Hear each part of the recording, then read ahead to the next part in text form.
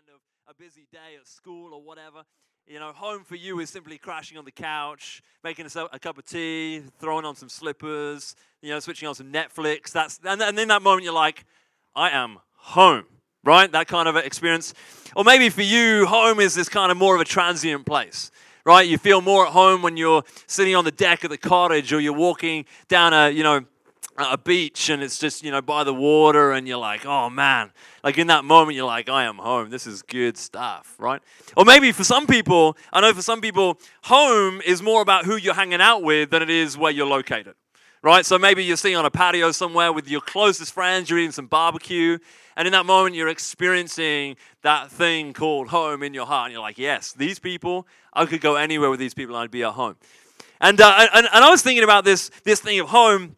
And, for me, home really conjures up images of my childhood, right? I know I tell you guys a lot of stories of my childhood, and that's because for me, home was always this really great place. It was full of encouragement, it was full of hope, it was full of support, and just, it was a beautiful place to be. And maybe for you, home is kind of this place where you look back and you think, hey, I was so blessed to have the home that I had. I was so blessed with my family. I was so blessed with, the support and the encouragement that I got from my home. And so you have fond memories of that. And then for other people in the room, I know that, because of our generation, because of our world and the society that we live in, we're in this environment right now where it's like, actually, there are people growing up that really, when they think back to home for them was a bad place. It was just not a fun place to be. It was a place where they felt, put down, they felt condemned, they felt, discouraged, and they never really experienced the true life that's supposed to be in a home. But, I was thinking about, as Pastor Julie mentioned, my mum and dad come from England tomorrow. I am so excited. I am pumped up about that. And it's been like a couple of years since I saw them face to face. I mean, like we Skype, right? But Skype doesn't capture it for me, right? You get to actually hang out with someone. It's so good. And so I'm excited for my kids to spend time with their grandparents. I think it's a beautiful thing. And but I was thinking about my mum and dad, and, they were so encouraging for me. They were one of those people that just build you up and they support you, and they're always like, John, chase after your dreams, right? But, the reality is that just because you have a good home doesn't mean to say you don't face challenges, right? And so I was thinking about, my home life, and I know you probably wouldn't guess this about me, but when I kind of got to my early to mid-teen years, I kind of got really vocal and really opinionated and kind of a bossy boots. And so, we would have these conversations where basically like it was my opinion versus the rest of the world, right? And so the problem was that my mom and my dad and my sister are also pretty strong leaders. And so when you have 4 strong leaders in a house and you're all really stubborn and like hard-nosed, the conversations tend to get a little bit rowdy. Anybody got a house like that where it's like your conversations are not really conversations, they are yelling matches? And so it's not about whether your opinion gets heard, it's just that, is it the loudest? Can you get it over 100 decibels is kind of where we were at. And so we would just kind of, we'd be shouting and yelling and all that kind of stuff. And, it's interesting because wherever you've come from, whatever kind of home you've had, every home has some kind of culture. Right? Every home has a culture. And whether you live with your family, with your siblings, your parents, maybe you live with housemates from school or from work, or maybe even you live by yourself, right? But we all have a set of values and behaviors that form the way that we do life. And I was thinking about this, and, for some people, when it comes to the culture of their home, they're really, really intentional about that stuff. Right? And all you got to do is get into a conversation with someone who's passionate about like feng shui or something like that. And they are doing everything they can to get the best possible atmosphere. And they're like, no, man, you got to move that couch like an inch to the right, because that way you're going to get like way more pumped up in the morning. I'm like, all right, that's cool. But then for other people, like, you may not really have thought about the culture of your home before, right? The atmosphere of your life before. And one of the biggest challenges for me since becoming a dad has been thinking and learning, how am I going to shape the atmosphere of the home that my kids are growing up in, right? Because it's a really challenging thing. And Angela and I have conversations all the time about what we want our kids to grow up like. What kind of atmosphere do we want them to experience growing up? And it's kind of a crucial thing to understand, especially when you have young kids. Like we have Ben, for example, who's in school. He's 5 years old, and it doesn't matter the kind of culture sometimes that we set at home, but he will rock up from school having spent time around culture from a different house, right? And he will bring in that culture, and all of a sudden he's like saying stuff. I'm like, yo, that's not what we do in our house, right? This is not who we are. And so it's really important for us to set that culture in our house and say, no, this is who we are, and this is what we are about. And these are the values and the behaviors that we are going to uphold as a family. And you know, the crucial thing to understand about culture is that the culture in our homes and the atmosphere around our lives will almost always be shaped by the condition of our hearts, right? Almost always. And you see, the Bible has a ton to say about that reality. And, you know, you start in the Old Testament, you have Proverbs chapter 4, verse 23. And some of you might know this passage, but Solomon's talking and he says, above all else, guard your, what? Your heart. He says, guard your heart because everything, not some things, everything you do flows from it. That's a pretty big statement, right? Everything you do is flowing out of what's going on right here. And then he jumps down to Proverbs 27 and he says, as water reflects the face, so one's life reflects the heart. So one's life reflects the heart. And then you jump to the New Testament, and even Jesus is on this boat. And he's like, yo, you got to listen up. And he says in Luke chapter 6, he says, a good person produces good things from the treasury of a good heart.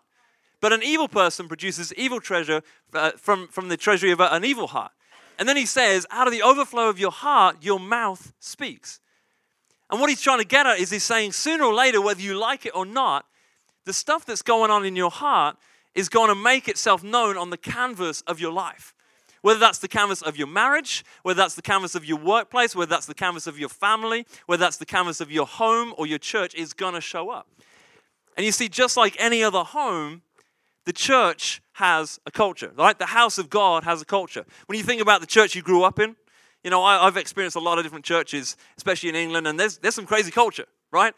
And when you think about the church down the street, or you think about maybe the church that you watch online, even our church right here, we have a culture. We have something that we say, no, this is who we are. This is our atmosphere. This is what we are about. And you see, just like with our homes, you know, if I allow Ben to come in and to just do whatever he wants, if I don't watch and if I leave unnurtured the culture of the house, right, then all of a sudden it becomes about something that's not us. And in the same way, the house of God has a culture, and if we're not careful and we don't nurture that culture, then actually what it ends up doing is becoming more about what's going on in our heart than what's going on in the heart of God. And you see, we've got to be so careful. We've got to be so careful because church all of a sudden can become about my plans, right? My agenda, my baggage, my opinions, instead of being based and founded on God's power, right? And God's plans and God's principles. And so if we're truly going to have a heart for the house, it's got to start from a place of understanding the heart of the one whose house it actually is. You got to get that. You got to get the heart of the one whose house it is. So if you have your Bible with you this morning, I want you to turn with me to Luke chapter 15. And we're going to take a look at a passage of scripture that for me really captures the heart and the spirit of this idea, what we're talking about. You see, in this passage we find Jesus, and he's challenging the thinking of some of the religious leaders of his day, known as the Pharisees. And the Pharisees were this Jewish sect that basically, you know, they were incredibly strict when they were in their obedience to the Old Testament, and they were incredibly devout and just very disciplined in their life, in the way that they did their life. But what happened was that their strict obedience and their obedience to the law and their legalism actually caused them to develop this critical spirit. And so they started to, point fingers and belittle those around them that they considered to be less spiritual, right, or less holy, which is exactly the kind of people that Jesus went and spent time with, right? You read through the Gospels, Jesus is always hanging out with the people that the leaders, like the religious leaders, considered to be less spiritual. And so Luke, this author, he's telling us this story, and he says, hey, like when the Pharisees saw Jesus spending time with people who were considered disreputable, what Luke says is that these Pharisees started grumbling. They started complaining. Because for them, as Jews, they considered that the grace of God was only for them, right? They were like, no, it's not for anybody else, right? It's not for the Gentiles, not for the non-Jews. It's just for us as Jews. And it was inconceivable to them that they would actually see this man, this holy man, Jesus, right, who was a rabbi, a teacher in his day, that he would actually go and spend time and make himself unclean by spending time with unclean people. They didn't like that. And so they got frustrated and they started to grumble, they started to complain. And so what happens is Jesus overhears this, and all of a sudden he starts telling the crowd, right? He's speaking to the Pharisees, but he's talking to the crowd too, right? And he starts to tell this series of stories. And, you might know a couple of them. He starts out by talking about the lost sheep, right? And there's this farmer who's got sheep, and the sheep, one of the 99, he's got 99 sheep on the one side of the hill, and the one sheep wanders away, right? And so what does he do? He leaves the 99, and he goes after the one, brings it back home.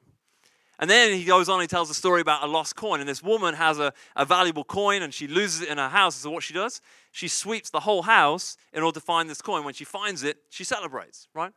And then the third story is a story that Jesus tells about a father losing his son. And I would love it if you'd start with me, Luke chapter 15, starting at verse 11. It's going to be up on the screen here. Beautiful. There you go. And it says this: Jesus continued, "There was a man who had 2 sons. The younger one said to his father, 'Father, give me my share of the estate.' So he divided his property between them. Not long after that, the younger son got together all that he had, set off for a distant country, and there squandered his wealth in wild living. After he had spent everything, there was a severe famine in the whole country, and he began to be in need. So he went and hired himself out to a citizen of that country, who sent him to his fields to feed pigs. He longed to fill his stomach with the pods that the pigs were eating, but no one gave him anything. When he came to his senses, he said, 'How many of my father's hired servants have food to spare? And here I am, starving to death. I will set out and go back to my father and say to him, Father, I have sinned against heaven and against you. I am no longer worthy to be called your son. Make me like one of your hired servants.' So he got up and went to his father. But while he was still a long way off, his father saw him and was filled with compassion for him. He ran to his son, threw his arms around him, and kissed him. The son said to him, 'Father, I've sinned against heaven and against you, and I am no longer worthy to be called your son.' But the father said to his servants, 'Quick, bring the best robe, put it on him. Put a ring on his finger and sandals on his feet. Bring the fattened calf and kill it. Let's have a feast and celebrate. For this son of mine was dead and is alive again. He was lost and is found.' And so they began to celebrate. Meanwhile, the older son was in the field. When he came near the house, he heard music and dancing. So he called one of the servants and asked him what was going on. 'Your brother's come,' he replied, 'and your father has killed the fattened calf because he has him back safe and sound.' The older brother became angry and refused to go in. So his father went out and pleaded with him. But he answered his father, 'Look, all these years I have been slaving for you and never disobeyed your orders. Yet you never gave me even a young goat so I could celebrate with my friends. But when this son of yours, who has squandered your property with prostitutes, comes home, you kill the fattened calf for him.' 'My son,' the father said, 'you are always with me, and everything I have is yours.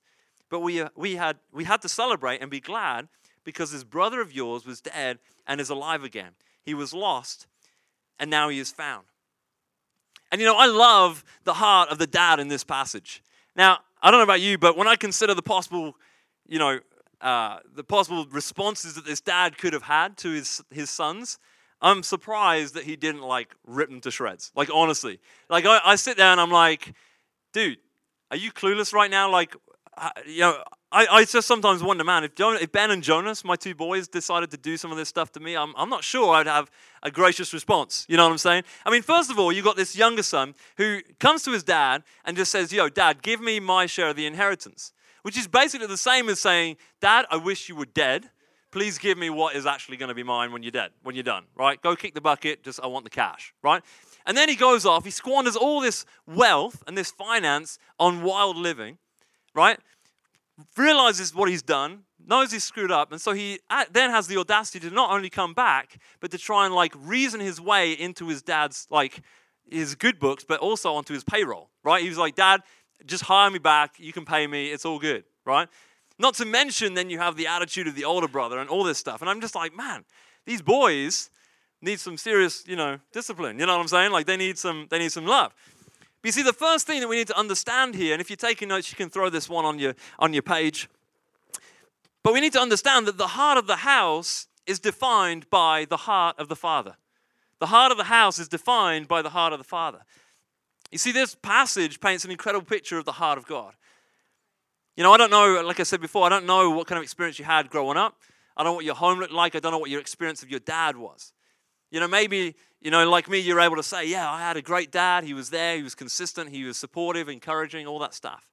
Or maybe for you, you're like, my dad was around, but he was a real jerk. And I hear that, right? Like, I know. I've worked with young people whose parents have been that way.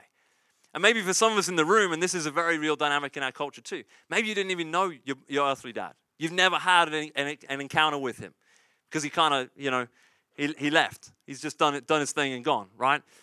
But here's the thing, is that in this passage, we have a picture of our heavenly dad. And literally in Galatians, the Bible uses this word Abba Father, which when you translate it literally means daddy, right? We have this daddy who is God, our heavenly dad, who is kind, and he's compassionate, and he's generous, and he's patient, and he's forgiving.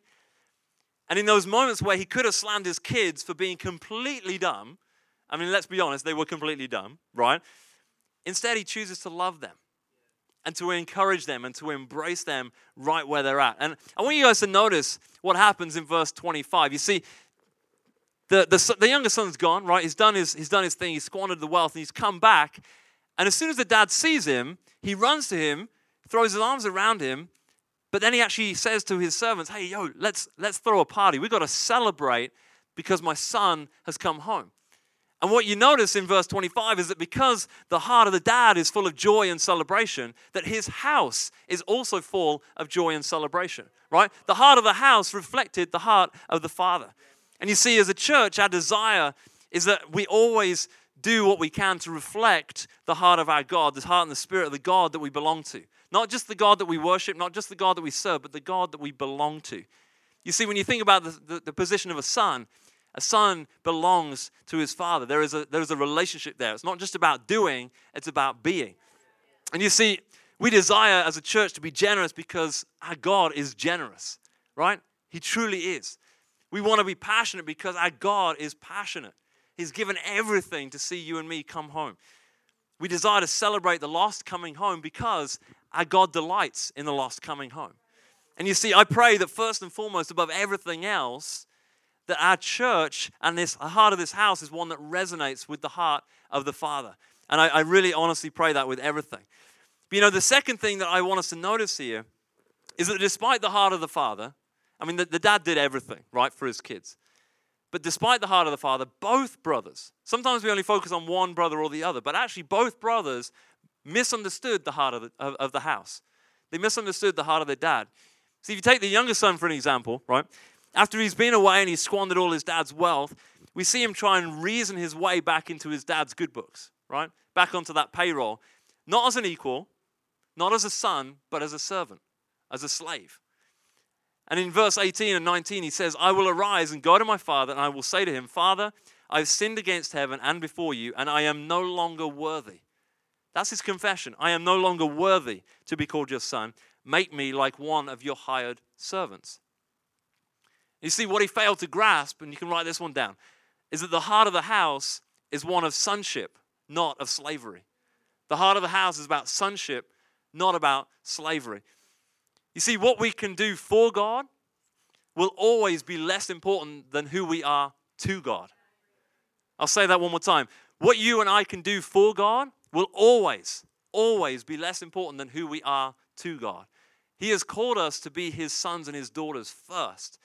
And you see, I want you to hear what I'm saying this morning. As a church, we are passionate about giving all that we are and all that we have to see God's kingdom built, to see God's church built. Right? We believe, if you're sitting in this room, that you have been given so much that we can actually use to make a way for other people to encounter the love of God, right? When it comes to your time, when it comes to your treasure, when it comes to your talents, all those things God has put in your hand to make a way for others, right? But I believe that we miss the point completely if we think that our serving and our giving put points on the scoreboard for us when it comes to God's love for us, right? See, God loves us completely. He's never going to love you anymore because he's already expressed the completeness of his love to you in Jesus. And you see, when we serve and we give because we're trying to get God to love us more, we're missing the point. We're misunderstanding the heart of the house. We're misunderstanding the heart of the Father. You see, God's love cannot be earned. It cannot be earned.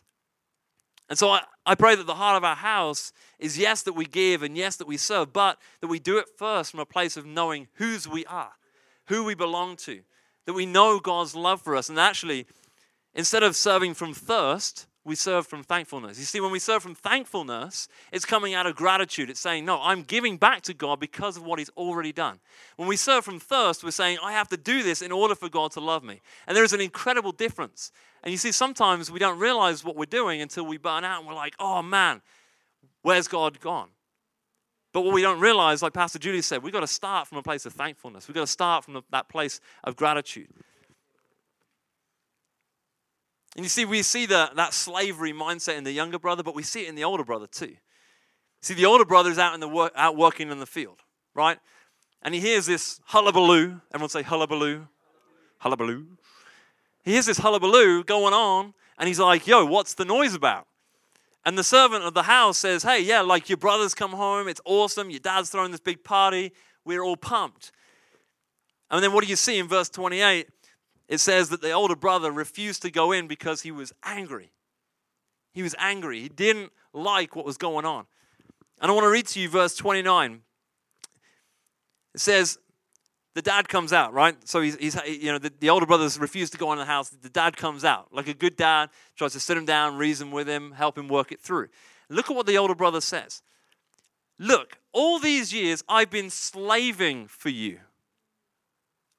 Like, whoa. This is the son of the dad. And he's like, no, I've been slaving for you and never disobeyed your orders. Yet you never gave me even a young goat so I could celebrate with my friends. And then catch what he says. But when this son of yours, like that's a stinger right there. When my brother comes out. No. When this son of yours comes back and has squandered all of your property with prostitutes and all this other stuff, you kill the fattened calf for him. Like this guy was bitter. There was bitterness in this guy's heart. And you see, the older brother was so caught up in the task of running the house that he had allowed his heart to become hard and callous and insensitive. And you see, when the younger brother comes home, the older brother is so focused on his younger brother getting what's coming to him that he misses the heart of what it actually means to be family. He didn't understand, and you can write this one down, that the heart of the house is about restoration, not retribution. Restoration, not retribution. You see, often in our culture, the church, sadly, is known more for what it's against than what it stands for. You know, our pastor, Brian Houston, he says that the church is called to be an outpost of grace. But actually what it tends to be known as, right, is all these things. Oh, we're against this, we're against that, we hate this, we hate that. And I believe that we are called to bring hope and encouragement to every single person, regardless of their background, regardless of their history, regardless of their mistakes. And you see, the reason I believe that is because the heart of the house is wrapped up in the person of Jesus. You see, the cause of the church, it's been made about a lot of different things, right? It's been made about social justice. It's been made about, getting a big auditorium and big buildings and all these different things. And, there are things attached to the house for sure. We want to be making a difference in the community. We need big buildings to house all the people that are coming in and encountering God. All that stuff is really good, right? Releasing albums, all that stuff is really good. But it always has to flow from the heart of knowing who Jesus is and what Jesus stands for. And you see, when we miss the heart of Jesus, when we separate the heart of the house from the house itself, then actually we miss what the church is supposed to be.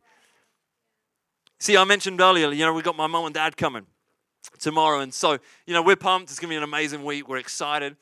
But it also means that my beautiful wife, Ange, has gone into hyper preparation mode. And any women in the house, when you got someone come in, maybe even the guys. I know some guys that are like this, right? And it's like, you got somebody coming, a guest or whoever, and you're like, I've got to make a good impression. I've got to make sure that everything's clean, everything's perfect, because, that's the representation of my real life. I tell you what, my mom and dad know what it means to live in a messy house because they raised me, right?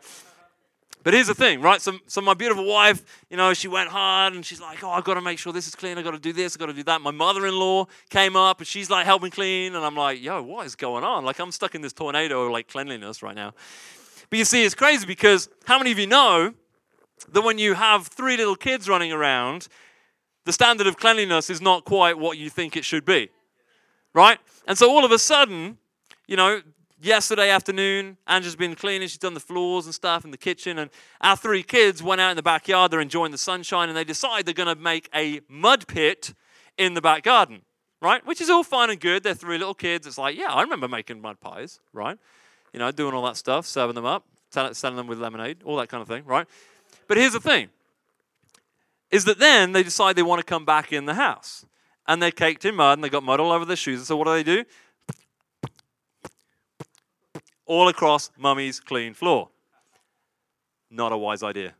All right, if you ever come to our house, just don't do it. All right, minefield. But you see, it's crazy, right? Because in that moment, as a parent, you have this decision to make. See, on the one side, you can ream your kids out for being gross and for being disgusting and for making a mess of your floor and all this kind of stuff, right?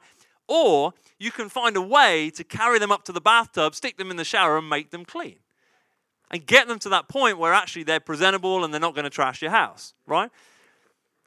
And you see, the first response is all about the house being a house, right? It's purely about the function. But the second response flows from the understanding that the house is actually a home, right? That when you have people living in your house, it's not always going to be as clean as you want it to be.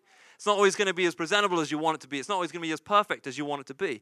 And things can get a little bit messy, right? Because you're inviting brokenness into your house, right?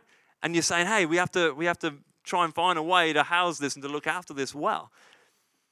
And in the same way, when it comes to the heart of our church, we're always going to be a church that is about excellence, right? We always want the function of what we do to be to an incredibly high standard because we say, you know what? This is about God. This is about bringing glory to God. It's about bringing honor to God.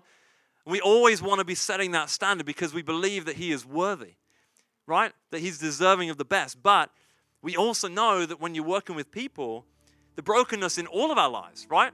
Not just the people that come in, but you and I sitting right here, or standing, right? There's brokenness that can get messy. Can get really messy. Now, this is not a heart that's about, excusing negative behavior. I want you to hear that. But it is about helping and responding in a way that lifts the lives of people. So if they come in as broken people, if they come in and they start making a mess, then actually we come alongside them. We don't stand on the other side of the room and be like, you over there, don't do that. But actually we come alongside them and we're saying, you know what? I'm going to get in the mess. I'm going to pull this person. I'm going to bring them with me on the journey. I'm going to lead them to a place where actually they can get their life cleaned up and they can encounter the grace of Jesus. And you see, that's what I love about who Jesus is.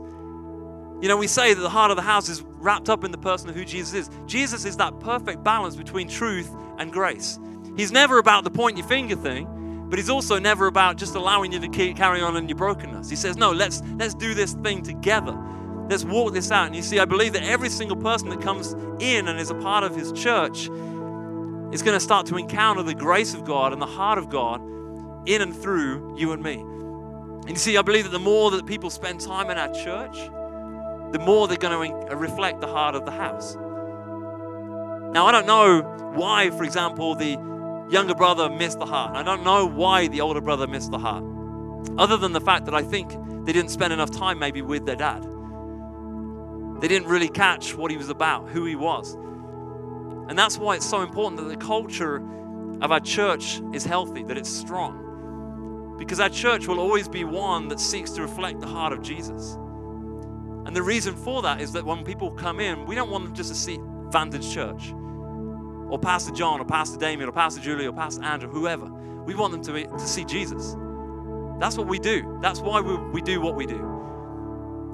And you see, we've got to build a church that is founded on kingdom principle, not on human opinion, not on all that junk that I mentioned earlier, but actually is founded on kingdom principle. When it comes to love, grace, truth, salvation, honor, service, generosity, community, unity. See, if each one of these things is upheld in who we are as a church, then when people come in, they're going to encounter the person of Jesus, because that's who Jesus is. That's who Jesus is. And so the world around us is going to be attracted to the Jesus in us. The more that we have the heart of the house in who we are and what we do, people are going to encounter not just the heart of the Father, but the heart of the grace of Jesus. And I pray that we're always a church that is known as a place of hope and a place of encouragement.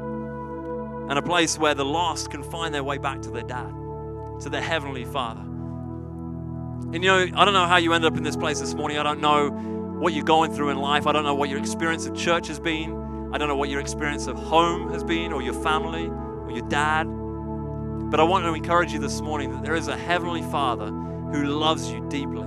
He cares about you. He's given everything to see you come back. He sent His Son Jesus to die for you, to forgive you of sin so that you can find your way back into the heart of the house, the heart of heaven. And I want to pray for anybody this morning. And we're going to take a moment right here, right now.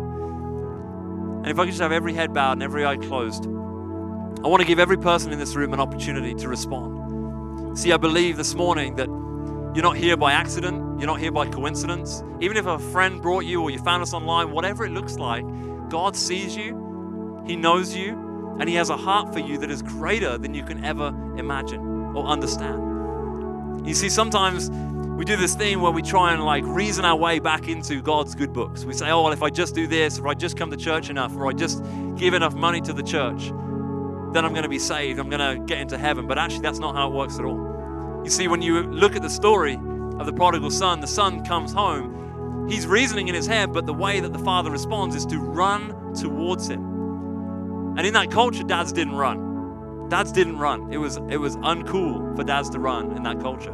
And yet the heart of the father loved his son so much that he chased after him with everything he had, and he threw his arms around him. And all the son had to do was to receive that embrace.